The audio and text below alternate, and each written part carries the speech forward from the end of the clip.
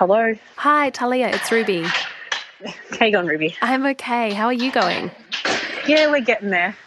And where are you at the moment, Talia? We're located in Taree on the mid-north coast, and we live on a 30-acre property. So we have horses.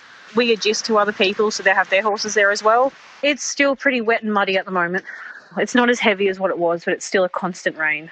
So if we look out in the paddock, there is a lounge suite. I have some bins that belong to the property, about 60 acres over the back.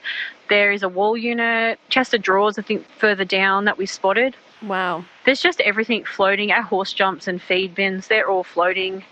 And if you walk over to the school, you can see there was, what would you say yesterday, fresh apples that were on the ground. There was jam. You know, it's just everyone's cupboards that have been washed completely out. They're all everywhere, everything. All I can see is just mud and slop. Like when I say slop, I mean like pools of water where you can just step in them and you sink down 1/2 metre in water and mud. And just there's water everywhere. The fences are all broken with there's trees and debris sitting on them and going through them. It's definitely a lot worse than what it was when we were younger, and that was only 15 years ago. From Schwartz Media, I'm Ruby Jones. This is 7am. Nearly 20,000 people have been evacuated as Australia's east coast suffers from the worst floods in more than half a century. The deluge started last week when hundreds of millimetres of rain fell across New South Wales, causing significant flooding across the state. On Saturday morning, thousands of residents in Western Sydney were forced to evacuate as the banks of the Hawkesbury River burst. A state of disaster has been declared in a number of regions, with rain continuing to fall this week. On the mid-north coast, one of the heaviest hit areas, more than 1 metre of rainfall has fallen since last Thursday, the equivalent of 2/3 of the region's annual rain. The region was also hard hit during Black Summer, with many of the same communities devastated twice, first by fire, now by flood. Today, Australia's battered east coast and what the increasing frequency and severity of wild weather events is telling us about climate change.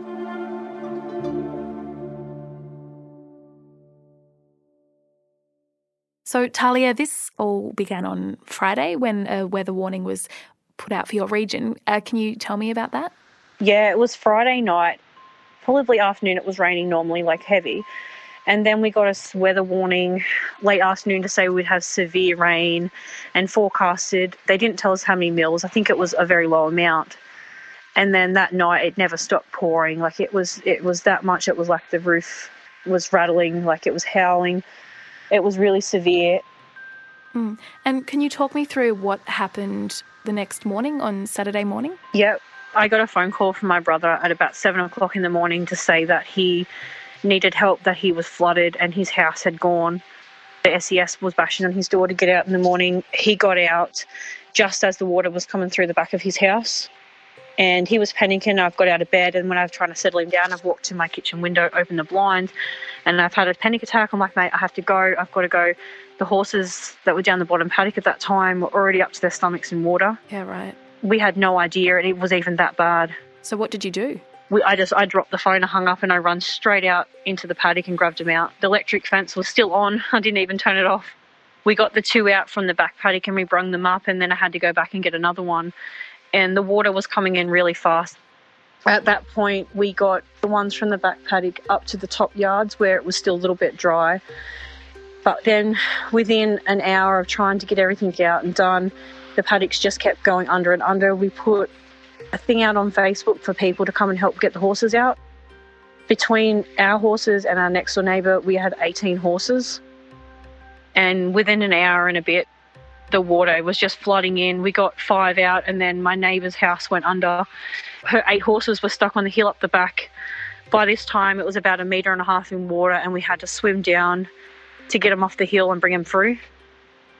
And the flood water was rising. It was getting that bad. It was up around, I think it was around our necks by that time. It was really severe. And we didn't realise how bad it was getting when we jumped in. The water it was mucky, it was filthy, it was covered in spiders, thousands of spiders. Wow. It was severe. We had spiders crawling up our shirts, on our hats. I'm not even joking when I say thousands of spiders. They were just walking across waters and they had white egg sacs in their mouth. They were just trying to survive just as we were. We got bites all over us. At the moment, we've got like little pimple bites from our body all over us. There was a snake went swimming past. He didn't mind about us. He was just trying to get out of the water. So we got trapped in the paddock for over an hour, and then someone alerted the rescue squad to come down because we were missing. So the rescue helicopter, he did come down. He was watching us and the police and that were here. We got out eventually because one of our friends, she smashed the fence down to get them through. And so did you manage to save the horses? We nearly lost one of them. The mini pony went through into the water, but it was too deep for her to stand. So she went under. She's okay, though, because the volunteers that come helped. It was just some young kids, like teenagers, and their mums and a man come to help. And they had no experience with horses. But they jumped in and they swam out through all the spiders, everything. And the only thing that we kept going was that we have to get out of the floodwater. It was just to keep going. We got to keep going, got to keep going. Because if we stopped and we wanted to, I don't think we would have got out. Our house is fine because it was on stilts, so it was raised up. But all the sheds, the property, the house, like in our property, our owner was building a granny flat, that's all gone. All our sheds are washed through. The driveway, everything. And my next door neighbour, she's lost everything. Like, it went to the second level of a 2-storey house. And it washed out everything. Like, all her belongings are through our paddock as well. That was in a matter of 5 hours. It come through and took everything. And so how are you feeling about the next few hours and next few days? The next few hours, we're not really worried as much because I suppose we've just got to keep going. The next few days is a bit more of a touch and go because we know the weather can change within hours. And we know they're saying that it's going to go back as worse as it was. And if it does, that means everything's going to go all back under again. That's so terrifying. Oh, it was horrible. It was the worst experience I've ever had in my life. Is it your experience that weather events like this, but also your region was also affected by fire recently as well, have these kinds of things become more common and have they become worse? Yeah, lots more worse and more common. It's one disaster to another. Years ago, you'd have a small flood, it'd be fine, you know, a few bushfires here and there. Now it's just taken the whole states, the whole lot. There's no one spared out of any of it. This is only going to be this, and then the next 6 months there's going to be something else between the fires and then the droughts and then the COVID and then now the flooding. What's going to be next? We'll be back in a moment.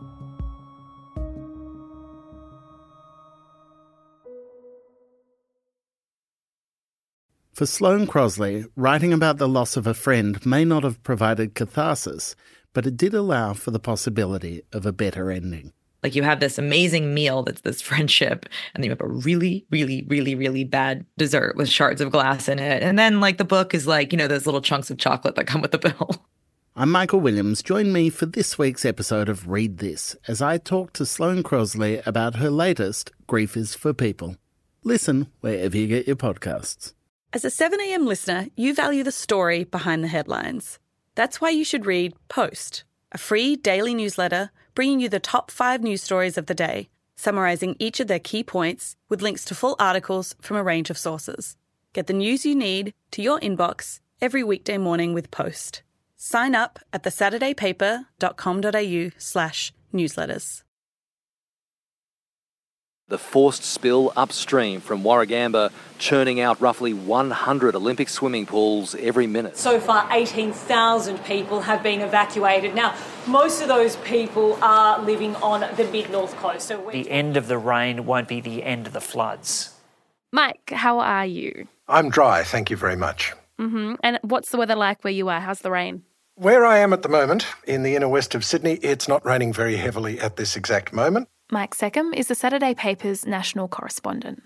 But I believe it's raining more heavily further out to the west, out around Penrith and up into the Blue Mountains and over the catchment of Sydney's dams. So it's still pretty heavy, so we might have a way to go with this yet. It seems like there was a lot over the weekend, wherever you were in Sydney. Oh, there was a huge amount. Sydney's biggest dam, which is Warragamba, was overflowing and it was spilling, according to Sydney Water, so according to the official figures, it was spilling something like 450 gigalitres a day, which is, for context, that's roughly the volume of Sydney Harbour coming over the dam wall every day. So it's huge. And Large areas of the state and large areas of Sydney are underwater. Large areas of the central west of New South Wales have got like 200%, 300% of their monthly averages in just a few days. A large swathe of the coast from like around Ballina, south Coffs Harbour, Port Macquarie, just to the north of Newcastle, all that area have had 400 or 600 millimetres. Thousands of people have been evacuated and thousands more may yet be. I heard one suggestion that maybe 50,000 people might have to be moved before this is over. Let's hope it doesn't come to that. And some of the areas that are being hardest hit at the moment, they're also some of the same regions that really had a really hard time with the bushfires last year as well, right? Yeah, that's part of the tragedy of it, really. The poor people who live there, I might add also drought. Before the fires was the drought. So they've had the drought, then they've had the fires, and now they're having floods. Large parts of the mid-north coast that burned, in the Black Summer are now experiencing just biblical amounts of rain. And one can only imagine that a lot of the ground will still be bare or bare-ish from the fire, and topsoil will be being washed away. So it's pretty grim. It's literally drought and flooding rains. And we do keep hearing about these types of events being 1 in 50-year event, 1 in 100-year flooding, that kind of thing. And the New South Wales Premier, she said that the floods were beyond anyone's expectations. But it does seem, as you say, like these kinds of weather events are becoming more common. So is it time that we change the way that we talk about this kind of thing? Well, I think it is. And I might add, in the case of the fires, some of those fires burnt into rainforests that the scientists reckon wouldn't have burnt for 1,000 years. So we're talking, in the case of the fires, we're talking 1 in 1,000-year events at least. In the case of the floods, maybe 1 in 50 or 100, but they seem to be happening more frequently than that. So yes, to answer your question directly, it is time we started thinking more about this, and it's time that we started getting a bit more serious about doing something about climate change, which at the moment, as we can see, seems to be accelerating. And so how much of this can be attributed to climate change? Well, the scientists always warn us against attributing any one event to climate change, so I won't do that. But what we can say is that extreme weather of this kind is becoming increasingly frequent here and around the world. The Bureau of Meteorology suggests that over time, the southeastern part of Australia will actually get less rain overall, particularly spring rain. And I know that sits a little oddly with these record-breaking floods, but in fact, climate change makes weather more extreme. It doesn't just make it drier. So, it confuses some people that the same phenomenon can cause drought and also flood. But the explanation's actually pretty simple, because what happens is as the climate warms, there's more evaporation. So for every degree warmer the climate gets, and in Australia it's maybe a degree and a half so far, for each degree of warming, the air can hold an extra 7% of water vapour. So that means that the land dries out quicker, but there's all this extra humidity floating around in the air. So when it does rain, it pours. And that's what's essentially happening here. And I might add, water vapour is itself a heat-trapping gas. So we have this feedback loop whereby a hotter climate means more evaporation means more heat, means more extreme weather. And what are governments doing to respond, Mike? Is there an acknowledgement that these weather events are becoming more severe and more common? Well, certainly in the case of the fires, we had various inquiries, all of which pointed the finger at climate change being involved. We obviously haven't had any inquiry into the floods yet, and I haven't heard anyone in government talking about the role of climate change, but it's undoubtedly a factor. And unfortunately, our federal government in particular is basically doing very little about it. Some of the states are a lot better. South Australia is very good on renewable energy. So's Tasmania with its hydro. But, the federal government is still talking about new coal-fired power stations in the case of the National Party. In the case of the Liberals, they're talking about not so much coal as gas, which is just another dangerous fossil fuel. So I'm afraid that the signs are not very good with the current federal government in terms of taking this as seriously as they should. We've seen multiple bleaching of the Great Barrier Reef. We've seen mangroves dying off up in the Gulf of Carpentaria, and these are all climate change-related phenomena. So wherever you look, you can see evidence of things getting away from us, and unfortunately there seems to be just inertia on the part of the Morrison government.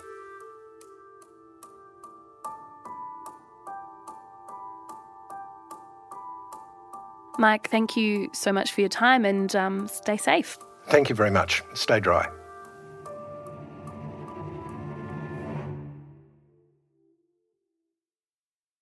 Sloane Crosley is known for her funny and acerbic personal essays, but her new memoir digs much deeper to examine the loss of her best friend. Join me, Michael Williams, as I chat with Sloane about Grief is for People.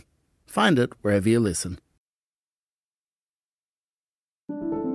Also in the news today, an evacuation order has been issued for more residents in the Hawkesbury Nepean catchment as the New South Wales flood emergency continues. The next 12 hours will be critical for the state as two weather systems combine to deliver more rain to already peaking rivers. And Prime Minister Scott Morrison held a press conference yesterday pledging to improve outcomes for women in Australia. The press conference followed allegations Liberal staffers had filmed themselves performing sex acts in the office of a woman MP. During the press conference, Scott Morrison raised an alleged harassment complaint within News Corp. News Corp has since responded, saying the claim was simply untrue. I'm Ruby Jones. This is 7am. See you tomorrow.